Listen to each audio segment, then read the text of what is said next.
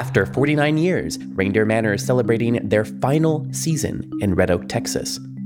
That's coming up on today's show.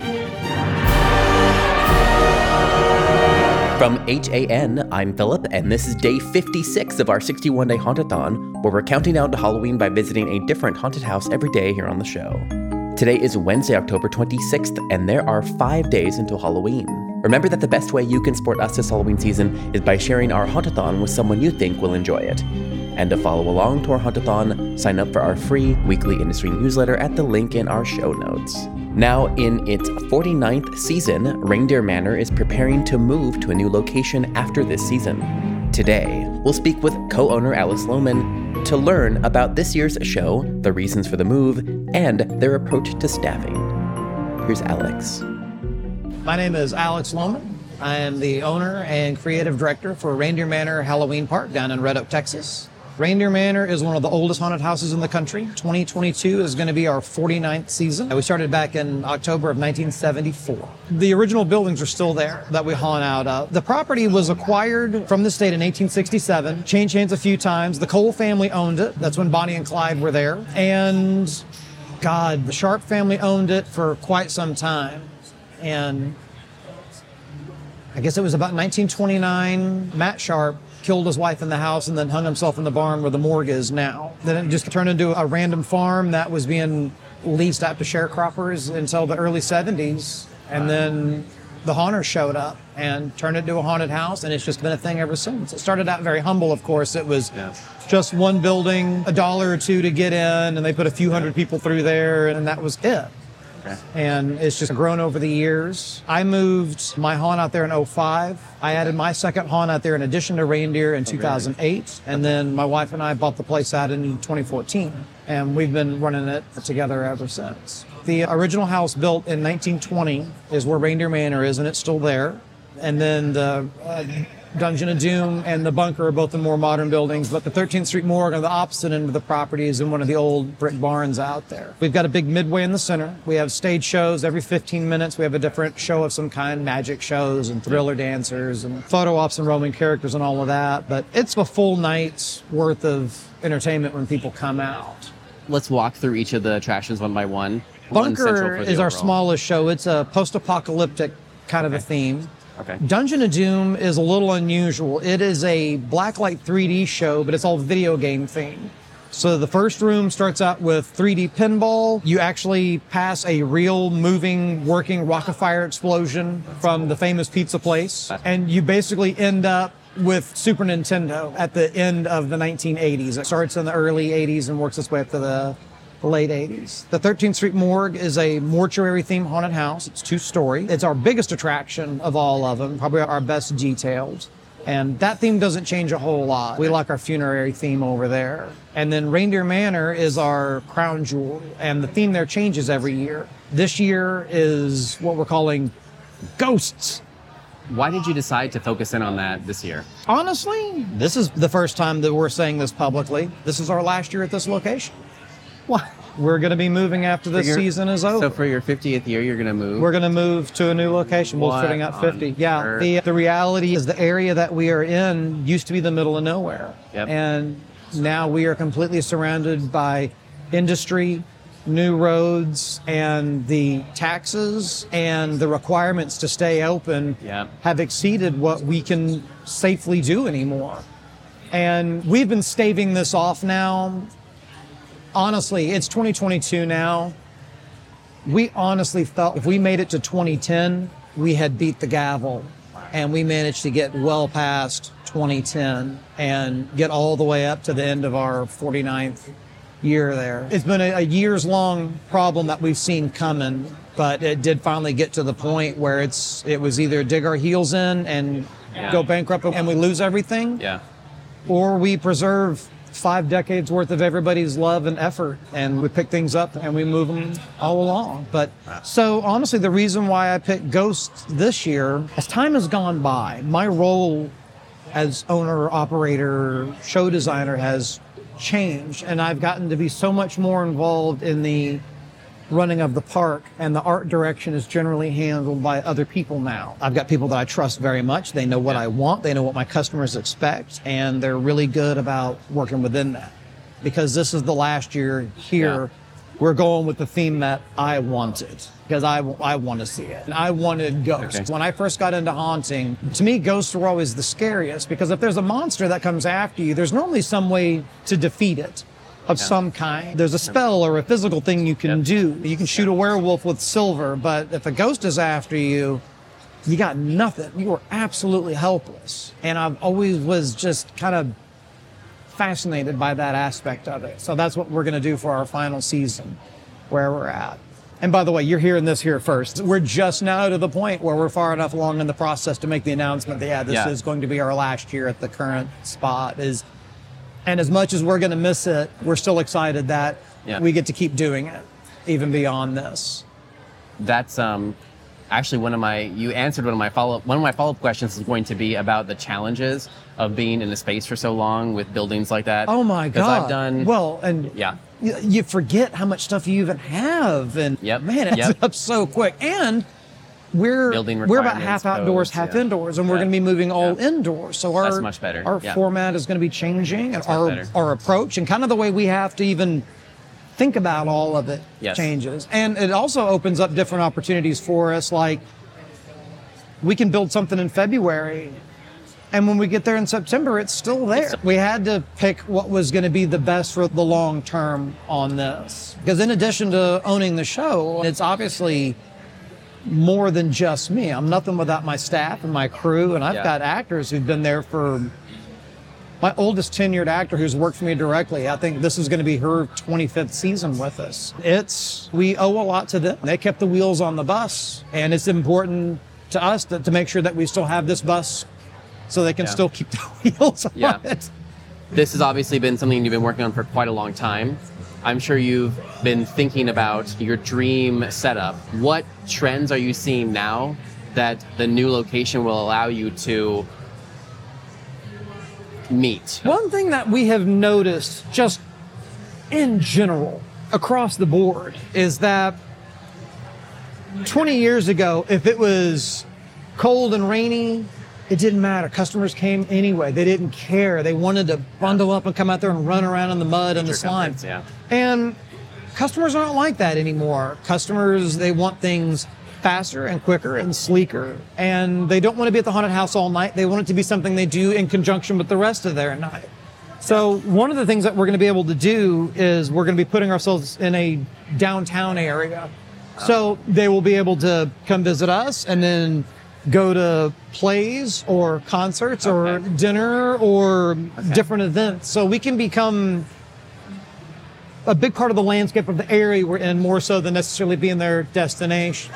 Our VIP lines and everything we can make a lot slicker. The big thing that we're doing as far as the overall way we're approaching this is we've always approached it with safety, access, and ease of getting in and out of the building first. Fire alarms and sprinkler systems and all of that are going to be installed and set up first, and then worry about the customer flow on top of that, and then we'll start designing around the rest of that. But so like the ideal situation, like after you've been doing it for a while, like the way that you think of things is different. Because generally haunters start the opposite by necessity. They think about and then you build on.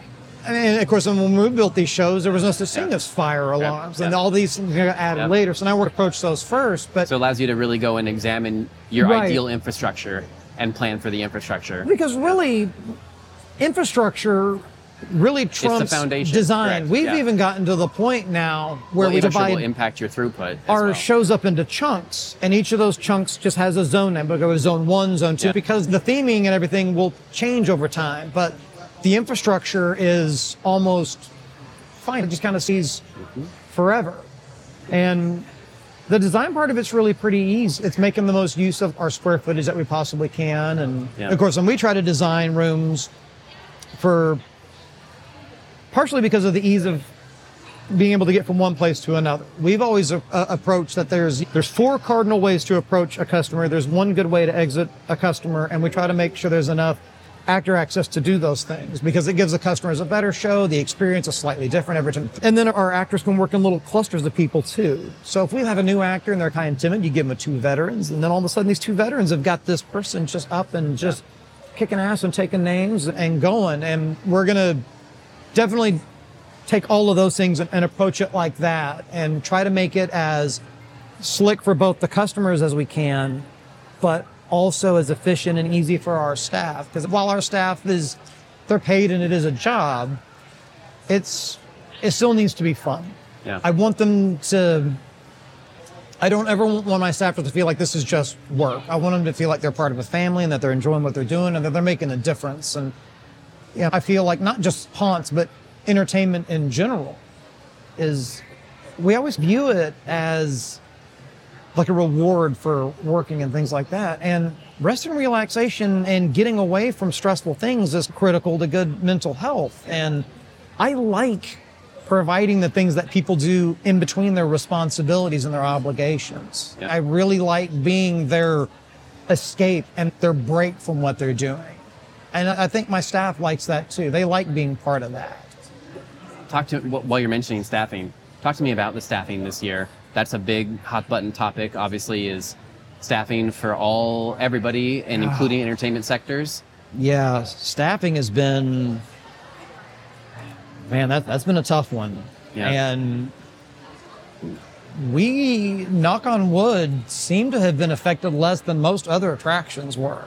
Each year, we run a staff of about 110. Any given year, maybe 20 of those people will be new. We maintain a little over 80% retention, like 82, 83% retention. So you think that's helping you right now? Oh, absolutely. Weather the storm? Absolutely. Yeah. And you think that's when we're because doing of the room culture? assignments too. When you've got people who've been doing this for so long, again, you can give them some newbies and help get them up to speed and get a little bit of confidence built. And we've learned over the years, our audition process, and I learned this from John LaFlamboy, his audition process, he said they didn't do anything scary. They put people up there in a group and they would say, do something crazy, something hokier. One of ours is act like you're a candle being blown up by the wind. Yeah. Or you're the wacky waving arm guy at the car lot, Yeah. whatever it is. If they're willing to just be foolish for the sake of being foolish, we're golden. Yeah. It's just not an issue.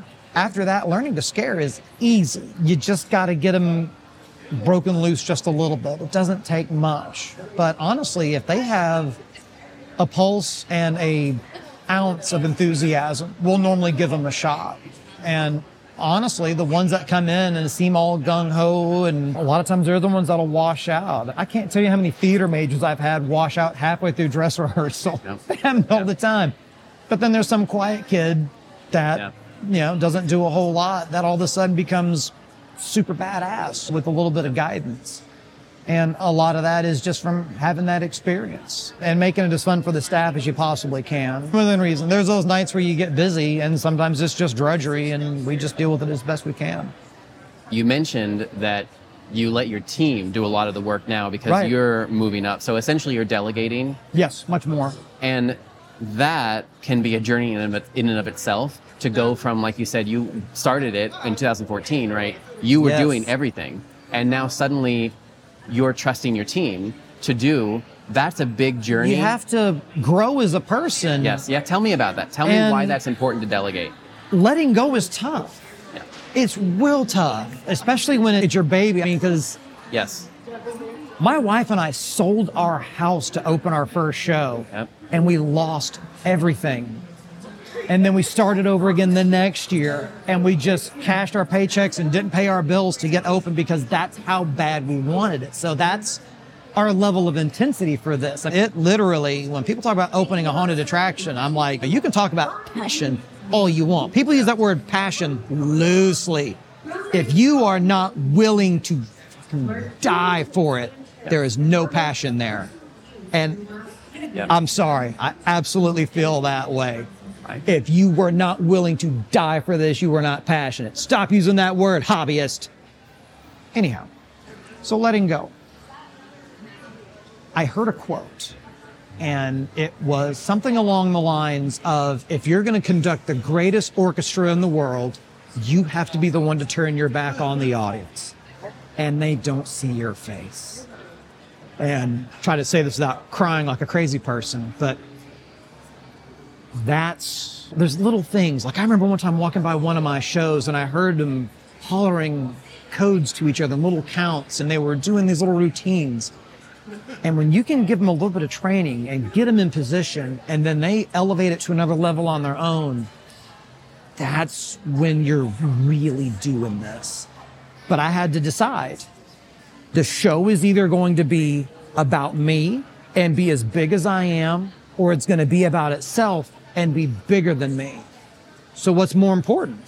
Because a lot of people decide that they're the most important thing and they don't want the show to survive without them. Yeah. My show needs to survive without me. If I get killed tomorrow in some kind of freak Sharknado accident, I need to make sure that everyone has the infrastructure to keep doing what they're doing, because my show isn't me. Because at the end of the day, and I think people lose sight of this, we don't own the industry. We don't own the holiday. We don't own Halloween. We don't own fear. We don't own scaring. We are simply stewards of it. And only for a short chunk of time. Yeah. We are riding the coattails of the people who did this before us. And we are setting the stage for those who are going to do this after us. And that's all that there is. So really, it's our obligation. If you can either be remembered because you did something, I want to be remembered because I took the bar that was already high and I set it higher than I got it. Yeah. And then I passed it on to the next person like that. And I feel like that's how your work lives forever. When you help elevate and escalate, that's when you're really on to something. Because if you're going to try to nickel and dime your way through everything, you're never going to get ahead. And the trick is you got to find people around you that you can trust. I see a lot of people who will hire somebody and immediately give them a bunch of control, and I don't do that. Most of my full-time employees, they're normally hanging around just helping out for a year or even 2 before there's any talk about off-season work or any pay or anything like that. Because I need to know 100% that they are as invested into my vision and my work and my dream as I am. But when they are, number one, it's too much for one person to try to do on their own. But number two, while I have a very clear idea of what I want and what I expect to see, as far as how we get there, my ideas may not always be the best. And if my crew comes up with a better idea than me, I always have the option to step in and be like, hey, you got a this and a this. I'd really like to see them like this instead, and here's why. Yeah. But for the most part, they normally come up with ideas in their head. They know what my filters are. Yep. There's 3 basic filters for design. You've got your budget, your calendar, and your workforce. And if you have a good idea and it'll pass through all 3 of those and it's still a good idea, then you're doing all right. Yep. And they know that's how I want to do things. So when they put together ideas on their own, they'll normally approach me toward the end when they've got it fleshed out. And they're like, here's what we want to do, and here's why. And 99% of the time I'm like, great. Go with it. Because sometimes their methodology is even slicker than mine is. Sometimes I'll into a bad habit of I'll build something the way I would have built it 20 years ago. They're younger than me. They build stuff different now. They think about things differently. And I like that. Because at the end of the day, I just need results. I need my customers to feel like they got more out of the show than they paid for and that it was a good value for them. Today's episode was produced and edited by me, Philip Hernandez, with post-production by David Swope and original music composed by Chris Thomas. We're counting down to Halloween with daily podcasts, videos, and events in our 61-day Hauntathon. Follow along at the link in our show notes. Our Hauntathon is made possible through generous support from Gantom Lighting and Controls. Gantom illuminates attractions worldwide with the world's smallest intelligent spotlights. See what you're missing with a free demo. Sign up at gantom.com/demo. That's gantom.com/demo. Our Hauntathon team includes Daryl Plunkey, Emily Louise Rua, Megan Spells, Gavin Burns, and Omni Adventures. Our partners for this year's Hauntathon include Sharp Productions, HorrorBuzz.com, ScareTrack, TheScareFactor.com, and Hauntopic Radio. The best way you can support us this Halloween season is by sharing our Hauntathon with someone you think will enjoy it. And to follow along to our Hauntathon, sign up for our weekly newsletter at HauntedAttractionNetwork.com. We'll catch you back here tomorrow and every day until Halloween. This is a Haunted Attraction Network production.